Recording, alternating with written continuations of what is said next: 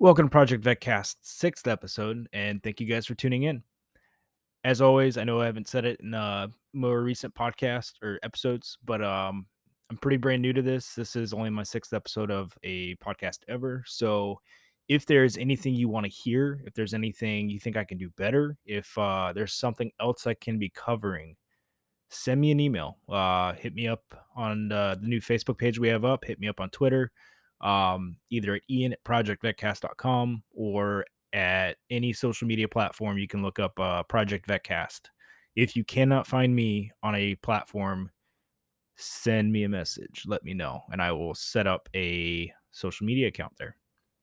Instagram's next, I guess. But, anyways, so that being said, always open to criticism. I enjoy criticism. I might not like it at first, or I might seem a bit annoyed, but it'll stick with me. I'll think about it, and I'll probably do something about it. So there you go.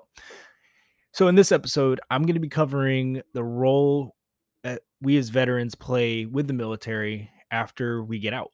Our Because we have friends and possibly family in the military, our role as veterans our role in the military does not necessarily stop when we become veterans. You have a choice to keep helping your friends, your family, your community if you're in a military community. So there's still a role you play as a veteran.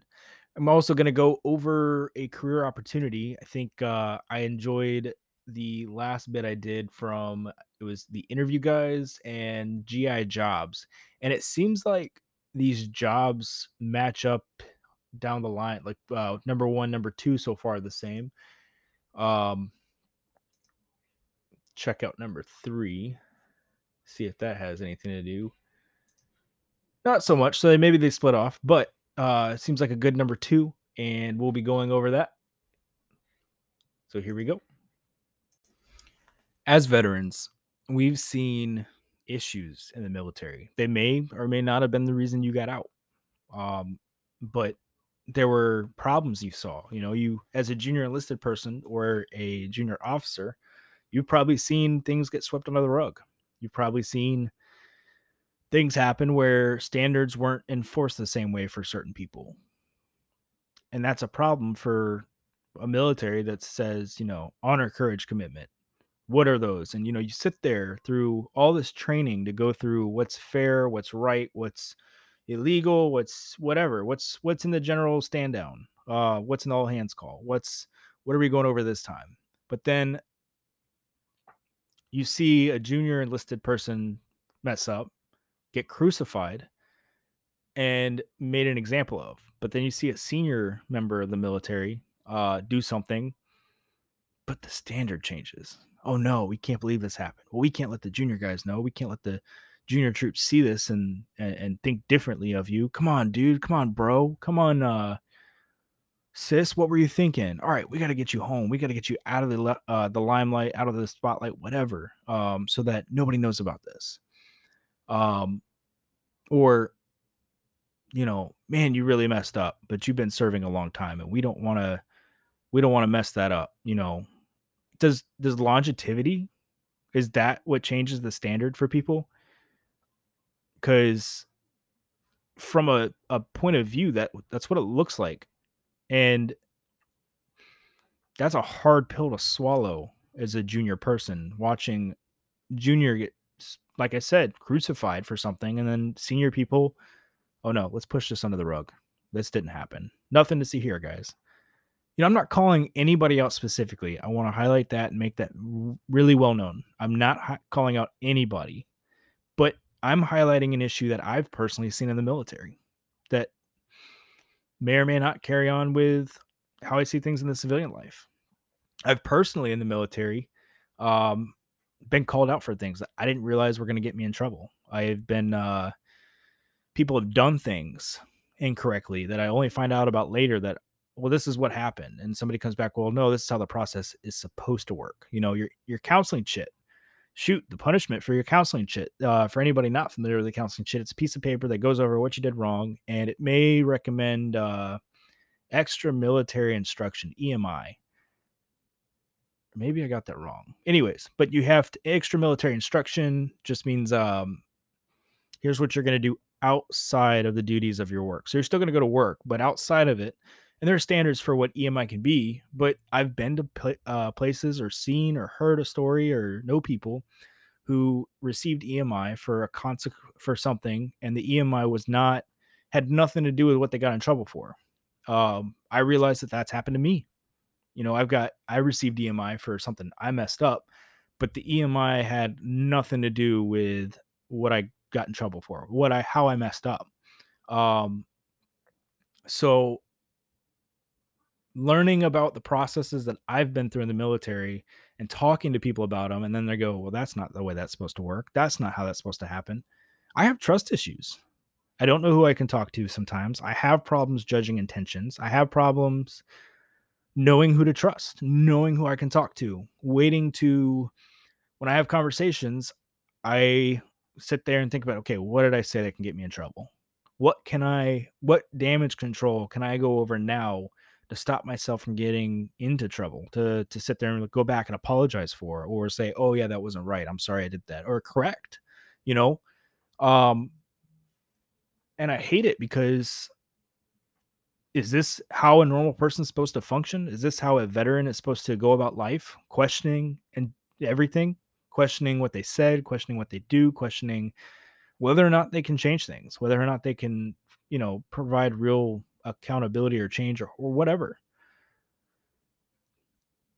And again, these trust issues follow me into the veteran life. When I talk to, when I get to dealing with people, I have to look at somebody that I do trust and be like, hey, what do you think about this person? Or hey, did you hear anything I said that can get me in trouble? What do you think about what I said? There's a lot of energy invested into something that could be nothing, no big deal at all. So again, as I'm out or as I'm looking back on my past and what I've experienced as a military member, um, there's even the whole thing of, well, I was never in combat, so I don't have issues. Man, I disagree. I think if you were in the military, you should still go see somebody. You should still go talk to somebody because there's no telling what you really saw or what you chose to ignore that is going to come back and bite you in the butt. But as a veteran, how do we help the military? How do we help them become better? How do we create change in the military to stop some of the problems that we saw and caused issues for us, so that we saw and couldn't do anything about? How do we change that? How do we fix it? How do we provide accountability or bring real change and real solutions? Because I'm going to tell you right now, the problems that we see detract from overall military quality. They don't make anything better, they make it worse. So again, off my soapbox, what do we as veterans see in the military that's a real issue? And what, as veterans of the military, how do we play a role in our community? So, what can you, as a veteran, do in your community in the role you play? Whether you're a contractor, a civilian employee for the military, you've got friends or family in the military, maybe you're a part of your community. Maybe, as a um, senior military member, whether you're enlisted or an officer, as veteran now you're a veteran, but you have experiences or know how things work. How can you encourage people to seek help? How can you say things outside of your scope in the military now that you're out? How can you help? How can you create change? How can you make our military better? Because again, as veterans, as I've said before, I think veterans can provide real change and real solutions for the US. But I think we also specifically understand things that members of the military go through that civilians don't understand, just because they've never been through, or they don't talk our language, they don't understand what we do, what we, how we say things, they don't understand our culture. But as veterans, we understand it the best. We know the problems out there. We know this. Sorry about that, guys. Rant over. Not even sure I was headed in a specific direction, or maybe I just hit a wall with the point I was talking about. But yeah, if I didn't mention this before, this episode is more of a personal opinion than a factual thing. And while there may be factual things in this, again, it's really just personal opinion. It's my reflections. So that being said, talking about that stuff felt good because I think that something needed to be said. I needed to say something about it and just speak the words into existence. Some of you may be laughing at me, and I'm okay with that. But mentally, I feel better. I feel like a load has been lifted off my shoulders because, again, there's a problem and I said something about it. As veterans, what do we experience? What did we experience that we're holding back on? What is still a problem for military now that will make more people feel like us? That will have more veterans disgruntled about a certain person or a place or a thing or a process, whatever. What is still a problem for military now that will make more people feel like we do now about things? Are the issues in the military the way we want to relate to veterans in the future? Do we want to be like, oh man, you just got out, I've been out for 20 years and that's still a problem? That's terrible. Man, we had to embrace the suck together. Or we can we can vent to each other and drink beers and talk about this problem over and over and over and just make fun of it. Or, how messed up it was. But there's nothing to do now. How many people have to go through the issues we know about before someone says or does something about it? And I mean, in a positive way. In a negative way, it'll be terrible because in ways it's already happened.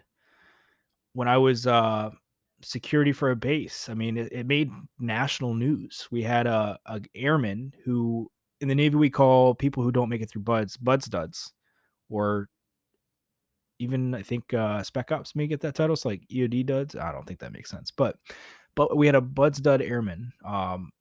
Really fit, trying to get back into buds, trying to become successful, trying to do what he joined the military to do. He didn't make it through buds and chose to become an airman. And because he had a lot of problems with his squadron that I'm sure many people knew about before, even veterans, he did something about it. But he did something in such a terrible way, it caught national news. His parents called for change, called for some kind of accountability. The dude literally walked into a propeller, or a prop, as we say in the military. Literally walked into a prop, looked at the pilot before he did it, and told him he's sorry he had to watch it. Sorry, I'm sorry you have to see this, and took the step. So how do we as veterans bring change to the issues we see in the military? How do we help our brothers and sisters in arms be better and stronger, not just physically, but mentally? How do we make the military a stronger organization to do what it does, to fight wars, to protect the liberty and freedom of Americans? Anyways, I digress. That, that'll probably cover our role as veterans with the military after we get out. So next will be the career opportunities. So the number 2 job, which number 1 and number 2 on both these websites match up. So we'll go over this job from both websites. But number 2, and the job titles are different. They're just the same industry, I guess you could say. But number 2 on the interview guys is IT manager for the ITs out there. Or if you aren't in IT, you could probably get into an IT manager job with a cyber degree, or a computer IT degree. If your military career focused on computing technologies, you might be able to transition into an IT manager position. These tech pros oversee the computing-related needs of an organization, including infrastructure requirements, devices, and applications. There's another position where a bachelor's degree and some certifications can make a difference, allowing you to easily transition into the job. With the proper creds, you could find yourself earning about $151,150 annually. And according to GI Jobs, there's this Computer Information Systems Manager. And I want to say this is a CERT specifically. I think the name or the acronym is CISM. But Computer Information Systems Managers manage the data and computer systems at your company. It can be hands-on in the code or more managerial, but either way, you'll need hard coding skills. Maybe. Again, the CERT goes over it, so you probably want to get that. But hot job titles are Application Development Director, Computing Services Director, Data Processing Manager, Information Systems Director, Information Systems Manager, information system supervisors with a median annual salary of $146,369. The Bureau of Labor and Statistics, I might have gotten the BLS wrong, but the Bureau of Labor and Statistics projects 10% job growth through 2029. Guys, I have a physical security background, but my degree is in cyber. And when I tell you that jobs are everywhere for IT right now, if you look into getting IT experience or cyber experience or whatever in the IT world, look at a specific job. You can sit there and try and say, oh, well, I'll take whatever. But there are so many different fields expanding. There are so many different fields being stood up. There are so many different IT backgrounds out there that just going for anything you can get could require a lot of education. So if you're more specific about something than I want to learn IT, I want to I want to get A+ and just go find an IT job. You know, if you I honestly personally enjoyed my degree because it gave me a lot of different experience in a lot of different fields. I know that I don't want to work on cloud development. I don't want to work with the cloud, but that is a booming field right now. That is a field to get into in the IT world because a lot of times right now, or a lot of companies that do software as a service or uh, infrastructure as a service or platform as a service, a lot of these as a services things are a big job model or a business model, a business plan, and it's earning companies a lot of money.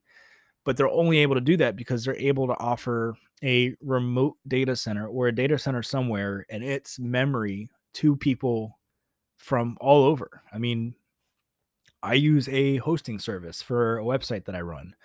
For Project Vetcast, I use a hosting service, and that's possible because of the cloud. Something I thought that was really cool when I got my degree was I was able to take ethical hacking and penetration testing classes. And man, that is really cool to get into because I was able to mess with what's called a metasploitable machine or an exploitable operating system. And I was able to see the most basic level of breaking into a system, going through what's called hashes or protected passwords and stuff. I was able to, it's so easy to do too. It's bizarre. If somebody like me who started his cyber degree, technology illiterate, can end his degree and get and have the experience, the ability to crack through a system and reveal a password based on the hash it has. And I may be speaking over a lot of heads right now. I'm used to it by now. And a lot of people might, tell me, dude, you're speaking basic language. That's fine. I got my degree in it. I think that's all the knowledge I have in it right now, and I haven't gone much further with it. But again, get your computer to get a degree in like IT or cybersecurity or something. Because like I said, CISM is a certificate. In the IT world, you don't need a degree. I mean, a degree makes you competitive, and a degree with a degree with Security Plus at the time of this episode is the golden ticket right now. It will get you a ton of jobs. If you're having problems finding jobs and you have an IT degree, period, get Security Plus. If you're interested in IT certifications, there's a CompTIA roadmap. CompTIA and Cisco, I believe, are the two main certification standards. I could be very wrong. There are a lot more certifications popping up just because, as I said earlier, the IT world is booming right now. So, for example, with CISM, I believe is not I think it might be Cisco. And anybody who has this cert, correct me if I'm wrong, either message me, publicly post on a page or tweet or whatever. CISM, I think, is Cisco, but I could be wrong. But anyways, CompTIA A+ is the most basic cert you can get, and it pretty much just teaches you how a computer operates and what the insides are and basic stuff. You don't need an A+ cert to get started. But the different fields we'll go over for CompTIA, the different certs and levels going from beginner, intermediate, advanced, expert, are information security, which is huge because right now the US lacks in security or cyber information security, you name it. The US needs as many security experts as they can get. Probably why the Security Plus cert is so hot right now. Network and cloud technologies, big field.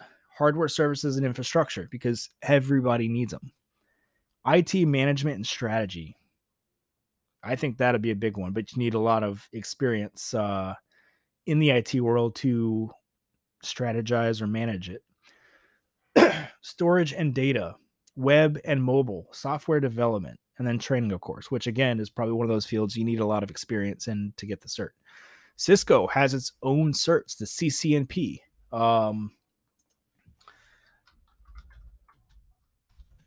Look, doing a quick Google search for CISM certification. It's an ISACA cert. So it's offered by ISACA, which I'm about to look up what that is to let you guys know. ISACA's Certified Information Security Manager, CISM, was that with no, that said computer, excuse me. Computer Information Systems Manager. I think they do the same thing though. But CISM certifies or indicates expertise in information security governance, program development, and management, incident management, and risk management. Take your career out of the technical realm to management. On ISACA's website, they talk about how there are 46K plus cert holders for CISM. 118K plus is the average salary of CISM holders, and it is an ANSI accredited program. Yep. So you also have the Chief Information Security RCs. There's CRISC. Basically, it offers other certs as well. So, anyways, that's it for the career opportunity. If you're looking to get in IT, maybe I should break down more in IT in the future because there are so many different roles. If you guys want to hear more about IT, let me know. And I will go back on a later episode and talk more about the role you want to hear about. I'll do the research. I understand the field of IT or cybersecurity a lot better. And yeah, it's a great field to get into. That is it for the 6th episode, guys. If you ever need to talk or have any questions at all, please feel free to email me at ian@projectvetcast.com or hit me up over social media, Twitter, Facebook. I think you can contact me on the website as well. I'm happy to listen, bounce ideas back and forth, help you figure things out. I'm a veteran, and if you're a veteran too, I'm your brother.